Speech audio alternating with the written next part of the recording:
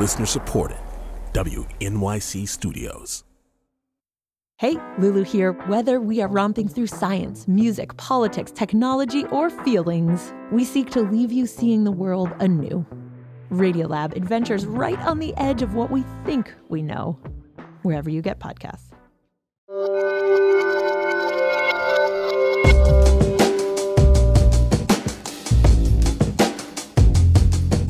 It's Politics with Amy Walter on The Takeaway. Good to be with you all. Wisconsin was the epicenter for 2020 politics this week. President Trump and former Vice President Joe Biden both visited the city of Kenosha, which of course has been rocked by weeks of violence in the wake of the shooting of an unarmed black man, Jacob Blake, by police officers. Not surprisingly, Trump and Biden delivered very different messages. The idea that this president continues to try to divide us, give succor to the white supremacist, talks about how there's really good people on both sides, talks in ways that are just absolutely, I've never used this regard to president before, not only incorrect but immoral. They're just simply wrong.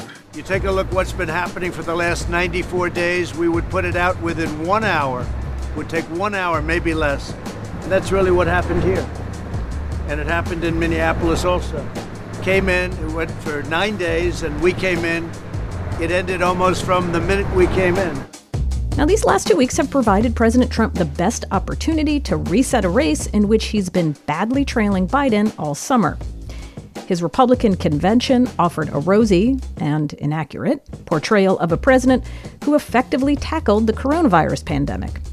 Both during and since the convention, Republicans and the president have focused intensely on the unrest in Kenosha, arguing that it was a snapshot into what the country would look like with Joe Biden in the White House.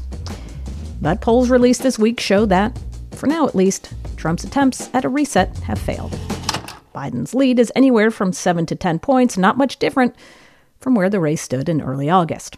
To talk through all of this and more, I sat down with Maya King, politics reporter at Politico, and Katie Glick, national politics reporter for the New York Times. Here's Katie. So both Donald Trump and Joe Biden headed to Kenosha this week and put forward radically different visions about how to confront questions of law enforcement and racial injustice. President Trump went first, and his focus was really heavily on questions of law enforcement, on what he cast as chaos in the streets. He did not meet with the family of Jacob Blake. He was dismissive of questions around systemic racism, and he really tailored his message to focus on law enforcement.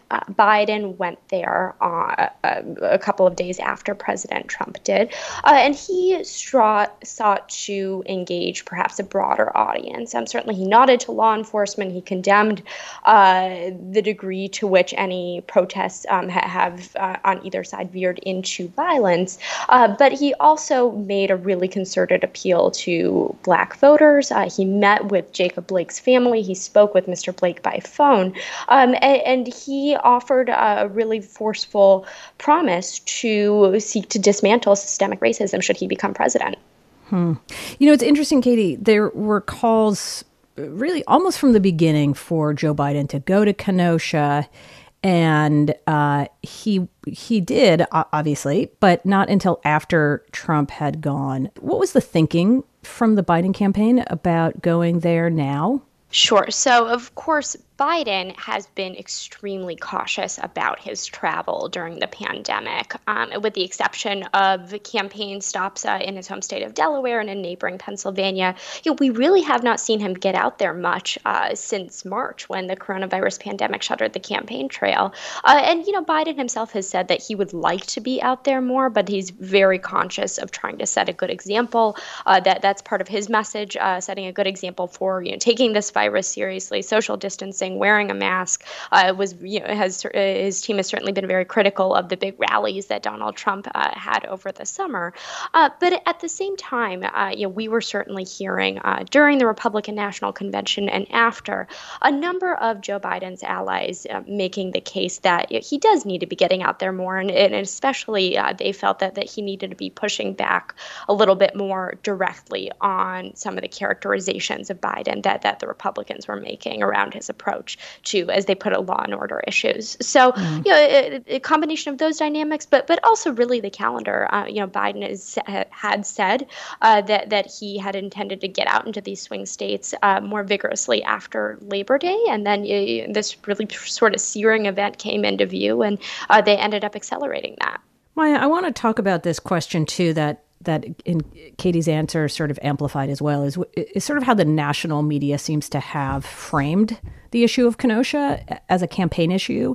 And it's mostly been around this question of how the violence we're seeing there, but also in Portland, is going to impact swing voters, which is really code for white voters. And it seems like there's been very little attention paid to the ways in which what we're seeing in Kenosha or other cities around the country are impacting Black voters. How do you see it? Well, it's interesting. I think you're right to point out that a lot of times the conversation around swing voters really is referring to white voters. And that's a coalition, or a demographic that has really been added in a large number to Biden's coalition.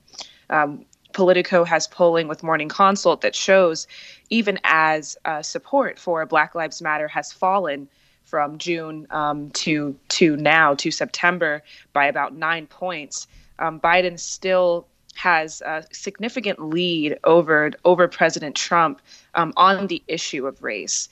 And I think that's an important thing to point out because African Americans still remain a very strong demographic for the vice president. Or for the former vice president. And I think, African American voters have long pointed out the issues in policing and in public safety, have long been calling for changes to the criminal justice system. And it's an issue that Democrats have certainly given a lot of lip service to, but haven't necessarily acted upon really with significant policy changes in many years, arguably many decades. And that's, I think, also what makes Joe Biden's trip to Kenosha so significant, is that he's really leaning into, of course, his retail politics skills by making sure that he's engaging with Black voters and voters in that area. But he's also calling the thing what it is, which is something that that President Trump has not really been able to capture, which is the real existence of systemic racism. And then taking that a step further by saying not only does he plan to acknowledge the existence of this issue, but that he plans to, in his administration and a Biden administration, address and rectify these issues, which is a really, again, I think a very significant moment for him and his campaign, because a number of Black voters, particularly at the margins, I'm thinking about African-American men in particular, are still very familiar with what this ticket represents. As a former prosecutor on the vice presidential slot, and of course the architect of the 94 crime bill is the presidential pick. That's a really good point, Maya. And also, I think a lot of us, especially those of us who grew up in 1990s politics, what we would have seen from another Democratic candidate going to Kenosha would be leaning in almost exclusively on, as Katie said, pushing back on this question about whether the Democrat is soft on crime, right? And spending very little time talking about systemic racism. But what you were saying is actually Joe Biden is doing both of those things, which is kind of rare for any candidate to be doing. Yeah, absolutely. And I think it again, just these two candidates, Joe Biden and Donald Trump, could not be any more different. And I think Kenosha is a really great example of just how fundamentally different these two leaders are. We have the law and order candidate, of course, in Donald Trump, and the racial reconciliation candidate, really, in Joe Biden. Maybe that's a bit of a reach, actually, to call him that, but that is the message that he was pushing coming out of while in Kenosha. And I think that is the and of course Katie can verify this, but it really seems as though that is what the campaign would like Biden and a Biden-Harris ticket to really be looked at as racial reconciliation. Let's figure out how we're going to make this better. Let's figure out exactly how we're going to tackle systemic racism and eradicate it, or at least make conditions in this country easier and safer for African Americans. And Katie, do you think that we're going to see the vice presidential nominee, Senator Harris, on the trail more, talking about things like this? Well, we just saw her featured in an ad that just came out this week that addressed matters around policing head on. She was in that ad with Joe Biden, and certainly, she can speak from a different life perspective that she brings to the table, and she's also a little bit more fluent as a California senator in the language of the left, the language of the protest movement, in a way that Joe Biden just isn't. They came up in different political environments, different political generations, and certainly she is seen as someone who certainly she was the prosecutor, former attorney general, very much also a figure of the establishment in many ways, but she does bring a degree of comfort that's a little bit different in terms of engaging with protest movements, for example, in terms of how she talks about policing. And so it's really just kind of a different perspective that she brings there. And so it certainly seems that she may be out there. I know that the campaign sees her as someone who may well be helpful in helping the ticket connect in communities of color, African-American communities, Latino communities. Again, as a California senator, a lot of experience representing Latino voters, and they believe that she may help them connect in communities in the West in particular. Of course, Arizona, Nevada will be very important. So definitely, as we see Joe Biden getting out there, I think fair to imagine we will start seeing more from Harris at some point as well. Maya, just sort of wrapping up these past 2 weeks and the focus of the Trump campaign on the so-called law and order. He's been hammering this message now both during the convention and his trips to Kenosha and in interviews about, Joe Biden's America is going to be a burning hellscape. You better elect me. And yet this week we also got our first slew of real high-quality national polls that show Joe Biden still with a pretty hefty lead. So is this just not working? Well, coming out of the conventions, it was very clear that the message that Republicans have now decided to latch onto with President Trump is this idea of violence and unrest coming to your suburbs, which we know is a phrase and is an idea that is just loaded with lots of euphemisms and dog whistles. And I think that the reason why we see the polls still holding up in the face of these sort of scare tactics is because the voters are able to recognize that the future, the irony of the message that this is Biden's future America, of course, is the fact that we're looking at Trump's current America. The unrest that they're showing in the streets is happening under this current president.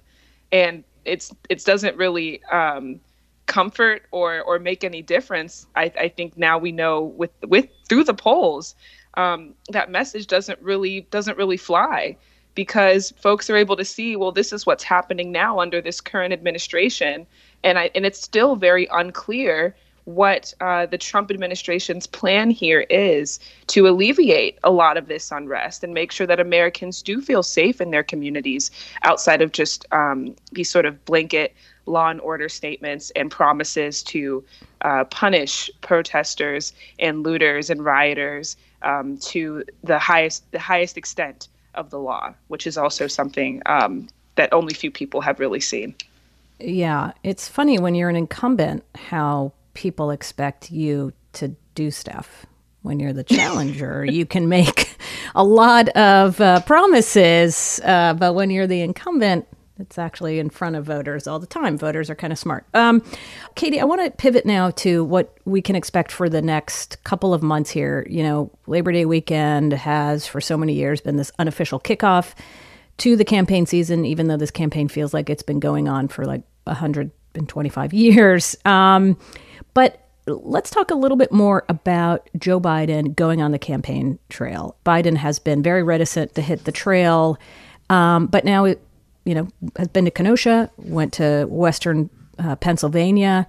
What is his schedule going to look like? And what will all these interactions with voters in these states look similar, where it's just like these small round tables, no rallies, no rope lines, things like that? It's Such a good question and an important question, especially for a candidate like Joe Biden, who is such a tactile politician. He loves the rope lines. He loves engaging with voters. If you saw earlier this week, he actually couldn't help himself and ended up shaking a campaign staffer's hand when he got to Wisconsin and then later had to correct that and didn't shake someone else's hand. And he's someone who so gets his energy from crowds that are responding to him.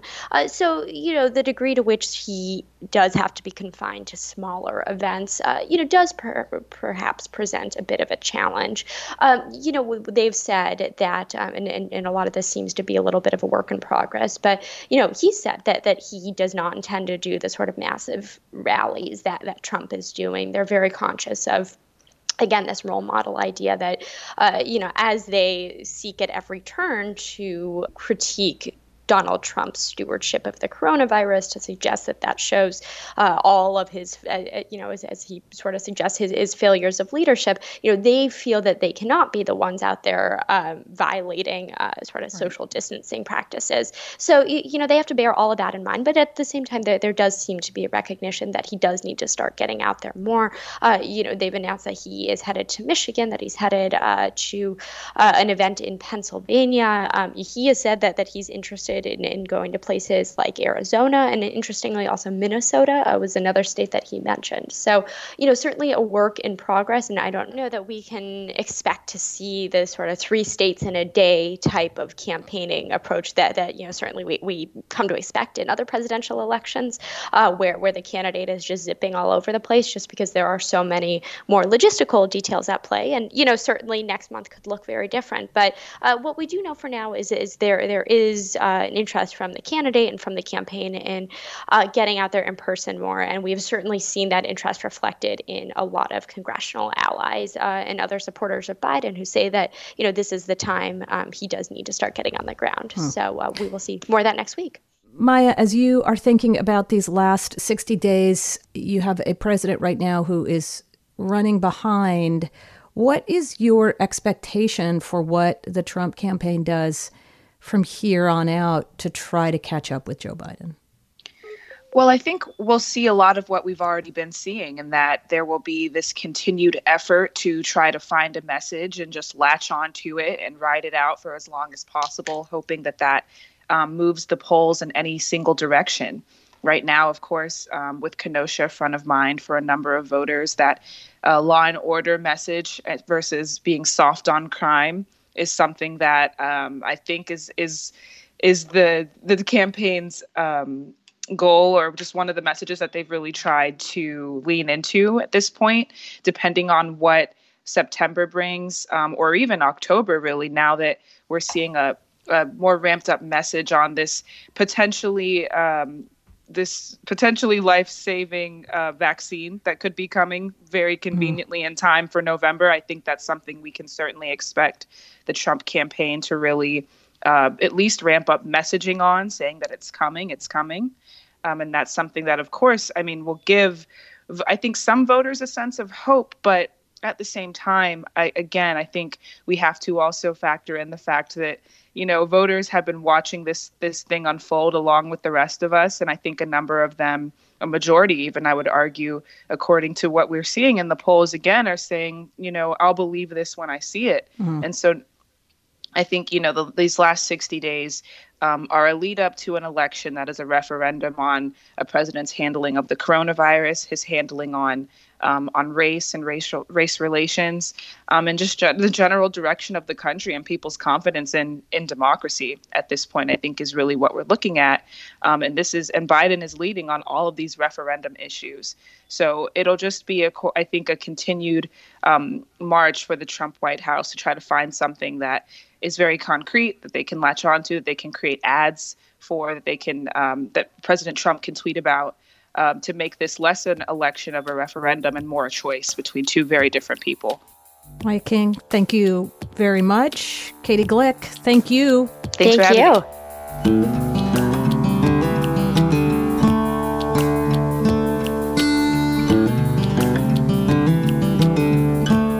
Back to school time is normally a very busy time for campaign organizers who would be swarming college campuses looking to register new voters. As part of our continuing series about how COVID-19 has changed campaigns, I reached out to an organization who's been doing this sort of campus organizing for years. NextGen is focused on three main things: voter registration, voter education, and then ultimately the turnout of young voters 18 to 35. Jared DeLoof is the state's director of NextGen America. In a normal year, most of our organizing occurs on about over 230 campuses where our organizers and our volunteers can be found all over campus, right? They are standing outside your classroom, outside your 8 a.m. with coffee and donuts. We're outside of your cafeteria in the afternoon. And then at some point, maybe even later on in the day, one of our volunteers will knock on your dorm door and ask you if you're registered to vote there yet. This obviously, as with all things with COVID, it seems this year, has really been upended. You know, with so many campuses being closed or with being remote, we've moved to 100% virtual remote model for this year. So talk to us about what 100% virtual looks like. So we'll show up in your Zoom. Instead of passing out a paper form, we will drop a link where you can register online, or if you don't have online voter registration, find the actual form that you can print out later at the library and return yourself. And some of the other things are like very new and very creative. And, you know, when we get to work with 22, 23, 24-year-olds, there's tons of great ideas that folks have. So just recently, we actually have organizers and volunteers that have started creating dating profiles on popular apps like Bumble or Tinder, and actually starting conversations with people on there about whether they're registered, how they can request a vote by mail ballot. Wait a minute. Are you saying that you're just setting up fake accounts and to say like, oh, hey, my name's Jared, are you interested in learning about how to register to vote, or are these people who are already on there? These are people that are already on these apps. These are people that are already using them in their day-to-day life. But instead of maybe talking about the latest movie that you saw or what the weather is like or something fun you did on the weekend, making sure that you're including in part of the conversation, hey, this is a super important election, and have you registered yet? And have you thought about how you're voting in a pandemic? And it's not just dating sites, it's any of the places which young people exist and go about their daily lives, whether that's for entertainment, whether that's for education, whether that's in their jobs. Is there any way to measure, though, whether you are able to get these younger people registered to vote versus where you would be at this point in another universe where you were able to do this in person? That's a great question. And the answer is it is much more difficult. So as opposed to where we would set up a table and pass out donuts and students would fill out a voter registration form where we're right there and can make sure that they sign in the right spot or that they put the date where it needs to be, we are kind of having to turn a lot of that stuff, back over to folks. However, we still largely can track this. We have an online platform set up where we can share that with everyone that we talk to. It's a link you can drop into any sort of online conversation. And the first thing that it does is it gathers the person's information and just checks whether they're registered or not. From there, they can go on and either, if they're not registered, they can register or get more information about voting. If they are registered, they can go and find out more information in their state about requesting a vote by mail or finding how to vote early in person or how to make a plan for how they're going to vote on election day. So we really consider kind of our online platform as this one-stop shop. How much work then are you all doing just educating about the process versus the kind of work that you'd be doing probably once they're signed up, just getting them to turn out and vote? Education is, I would say, 99% of everything we're doing right now. Our job is to turn young people out and get them to vote for the Democrats. We've made our argument there with these young people, and we have won it. They are going to get out and support Democrats. The question really for us is how do we make sure that they can vote?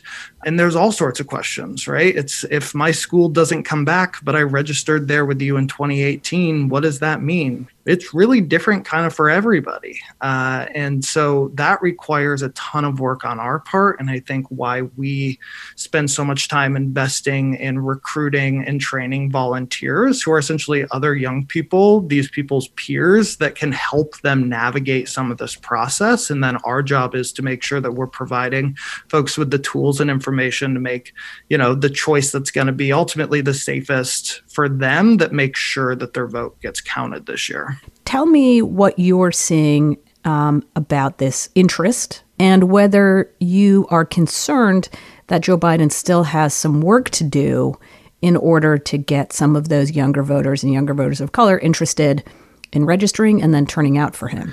So we just released our most recent youth tracking poll a few days ago here at the end of August. And what we have found is that of young people 18 to 35 who say that they are definitely voting this year, that number is at 77%. So for a little bit of context, that same number at the similar point of time in 2016 was 69%. So we have seen an 8-point jump.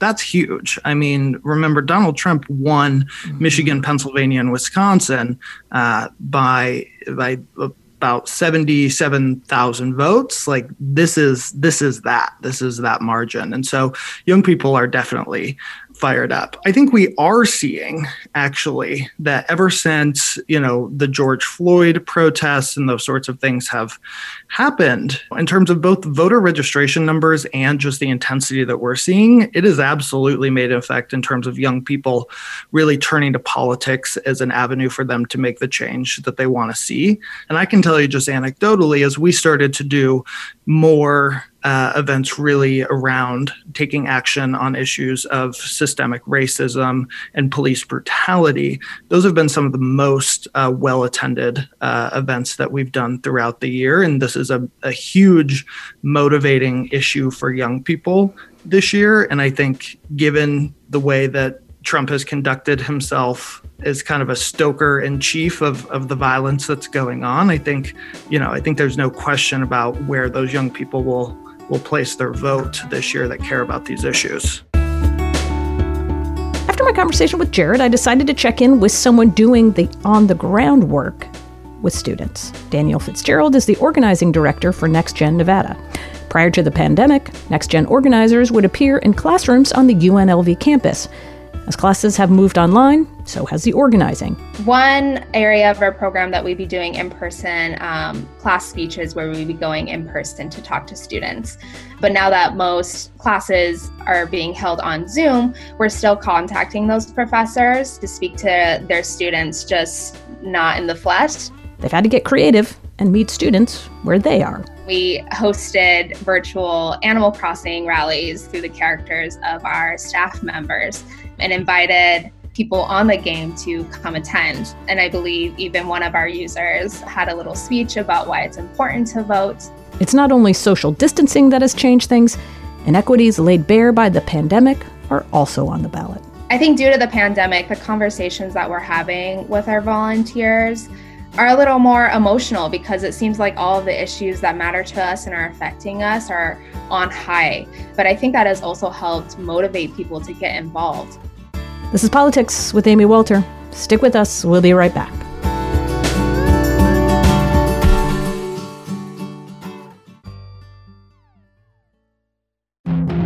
This week on the New Yorker Radio Hour, a young writer attaches himself to a rising star in politics named Barack Obama. Interesting guy, speaks in what sound like paragraphs. Very good posture, that guy. Enviable posture. I am a writer, and I have this very slight hunch, and he has none of that. A political coming-of-age story from staff writer Vincent Cunningham, plus actor and director Bradley Cooper, all on the New Yorker Radio Hour from WNYC Studios. Listen wherever you get your podcast. The Takeaway Podcast, 5 stories you need to know more about every day. Putin would like to see the liberal world order fall apart. People of color have always understood that the American dream was a fantasy and an ideal. There is a crisis of institutional decay. in our country. The risk of sea level rise is going to sink us before the seas ever do. May your rage be a force for good. For a daily podcast that breaks through the noise, subscribe to The Takeaway Podcast on iTunes or wherever you get your podcasts. We had somebody get on a plane from a certain city this weekend, and in the plane it was almost completely loaded with thugs wearing these dark uniforms, black uniforms with gear and this and that. They're on a plane. Where's this? I'll tell you sometime, but it's under investigation right now. That's President Trump speaking on Monday with Fox News host Laura Ingraham. Trump's claim of a plane, quote, almost completely loaded with thugs, is a conspiracy theory. Something that started online a few months ago made its way, like a toxic game of telephone, to the president. Now, the idea that disinformation and conspiracy theories thrive online is nothing new. But as the presidential election ramps up and we hear things like this coming out of the president's mouth, I wondered, has anything in this realm changed since 2016? I think the difference between now and 2016 is that this has become an industry unto its own. That's Ben Collins, a reporter for NBC News covering disinformation, extremism, and the internet. Disinformation is a very good and easy way for people to make money on the internet or to become famous on the internet. And back in 2016, that was only known really by foreign actors and a bunch of domestic trolls who didn't even really know that they could make money from it, who didn't really understand that this was a cottage industry yet. Now it's enormous. What you see on Facebook that is the most prevalent stuff is the most egregious and over-the-top hysterical things that you can push out. That was true in 2016, but the profit incentive was really only known by Macedonian teenagers, and now it's known by pretty much everybody. And you're saying these are domestic influencers. These aren't folks that the Russians have set up. This is like homegrown people in this country who are basically knowingly spreading conspiracy theories and misinformation so that they can make some money. Yeah, so with QAnon specifically, that's probably the big ticket for 2020. It's the WikiLeaks plus Pizzagate plus it's every possible combination of every conspiracy theory combined. It's like a Hydra. It's the final level boss of the video game, right?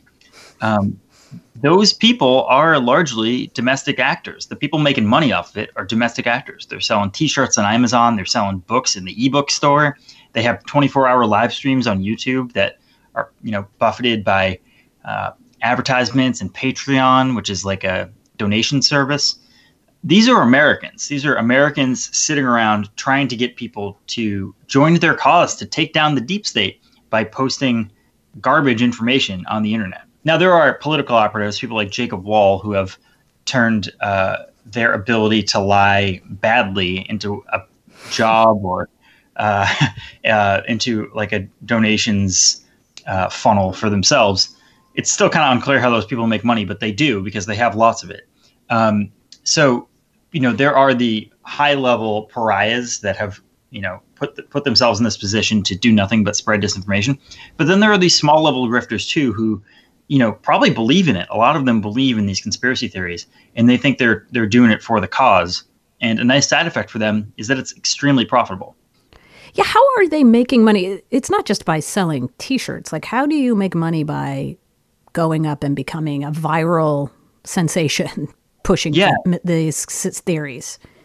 You can sell advertisements on the videos that you push out. YouTube tries to block a lot of ads that are sold on these things, but it doesn't completely work.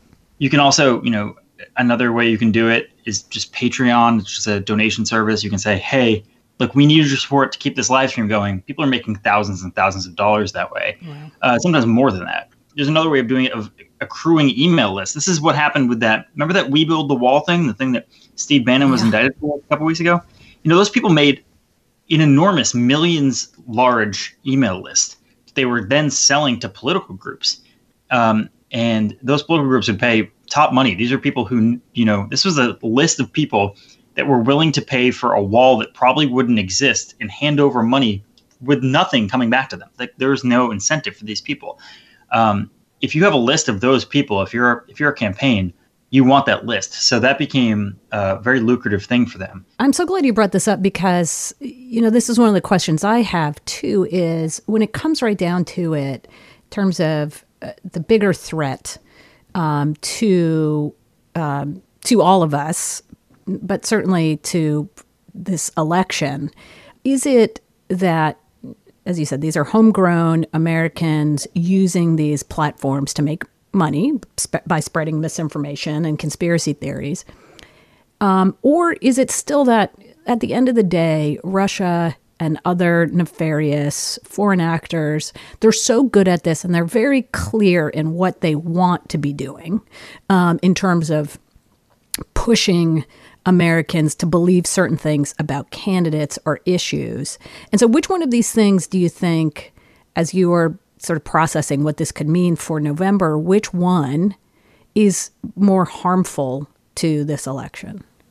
I don't think you can discount the foreign interference element, but I do think it's sort of like a multi-level marketing thing, like a pyramid scheme, where at some point, other people get involved in the pyramid scheme and sort of take over the playbook of the guy at the top.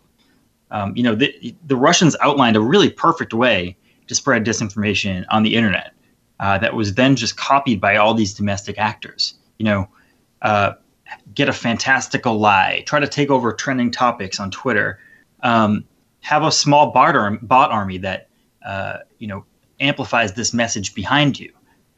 Work in direct messages, work with people to amplify messages at a specific time in the middle of the night. So by the time people wake up, it is in trending topics, or a right-wing blog takes it and then brings it to Fox News or something. This is a playbook that has been created by these bad foreign actors. And these domestic actors, all they have to do is copy it now.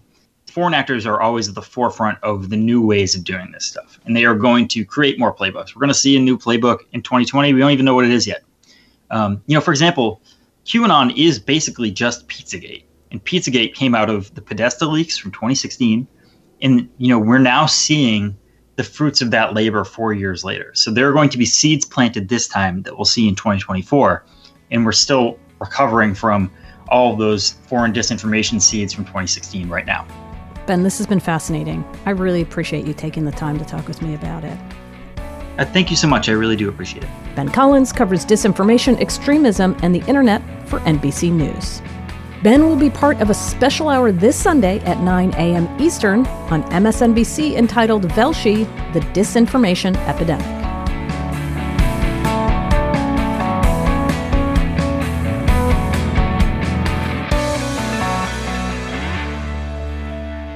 In 2016, Russia used the partisanship and extreme polarization in the U.S. to its advantage. Existing divisions along cultural lines were easy to exploit and became touchstones in their efforts to undermine American democracy.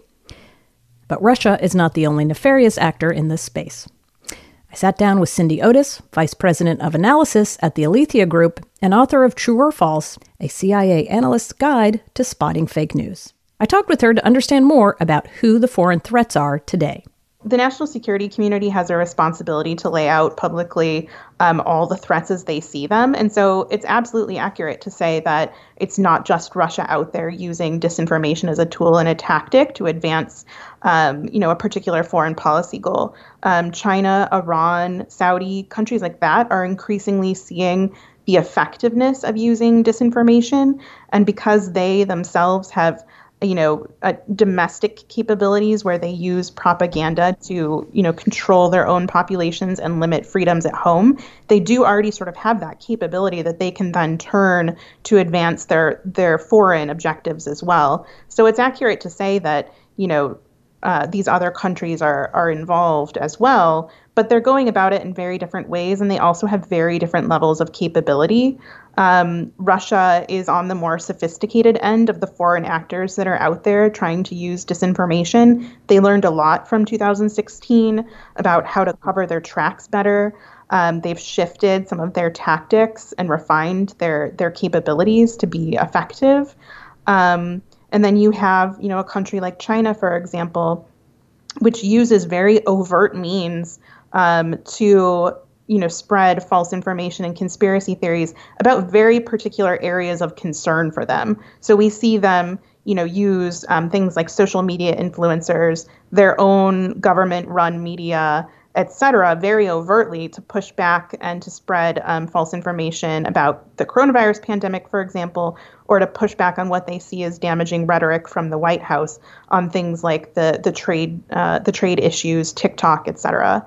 So there's the foreign government piece, and then there's also these foreign commercial entities as well that have popped up, particularly in recent years in, for example, Southeast Asia, Eastern Europe, that call themselves things like PR firms or digital marketing firms, but they sell things like troll farms that you can hire to wage, online influence campaigns. So we know disinformation is being used by both foreign and domestic networks to sow distrust.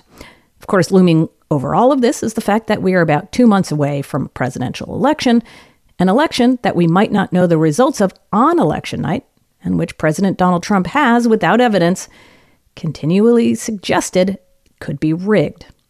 One thing about all of this that concerns me is what will fill the vacuum. Who will be out there debunking false claims once election night is over?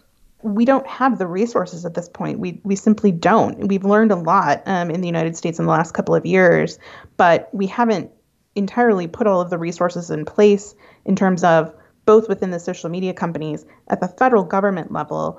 A lot of what is happening is that these two sort of sides of things are deferring or relying on the media, nonprofits, academic institutions, disinformation researchers to do a lot of the combating, investigation, and messaging themselves, which is just, it's not a fair position to put these people into, first of all, because they're not usually given the resources as well to do that kind of role. They're doing it for free in most cases, and it's just not sustainable with the amount of content that we experience on a daily basis and will see throughout the election and afterwards. So, I think we're going to see exactly the kinds of things that you mentioned, pictures going viral that are taken out of context or, were snapped by a real actual person at the moment they claim to, be taking the picture, but it's completely, they're making conclusions that aren't accurate. They're making linkages and that sort of thing.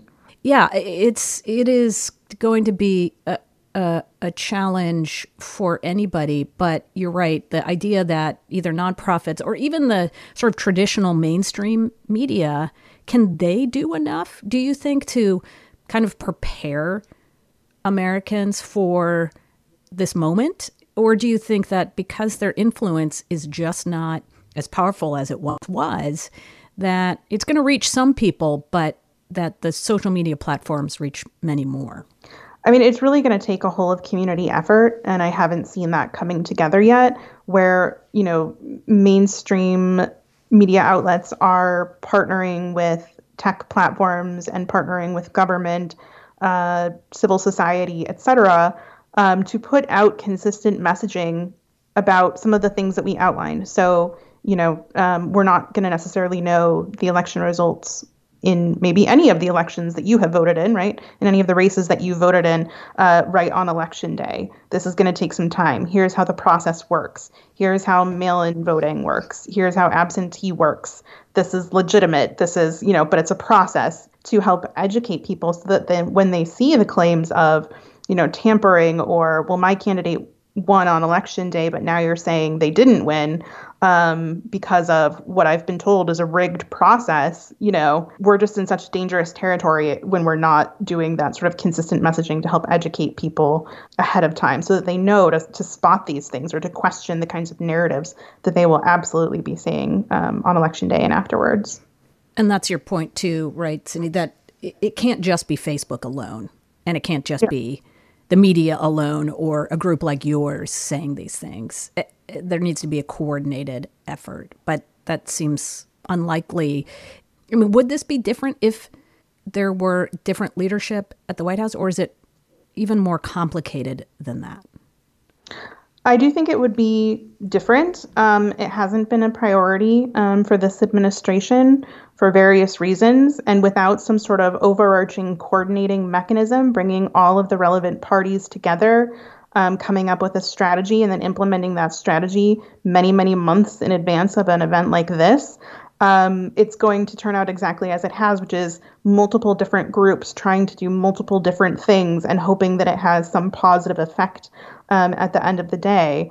In the disinformation community, there's a lot of coordination that takes place, but it is very fractured at times. It can end up being very niche where, we sort of scurry off and go work on our relevant piece, whether it's, building a tool to find deep fakes or working on the policy angle of this or doing, investigations into particular threat actors. We tend to fall back on our niche.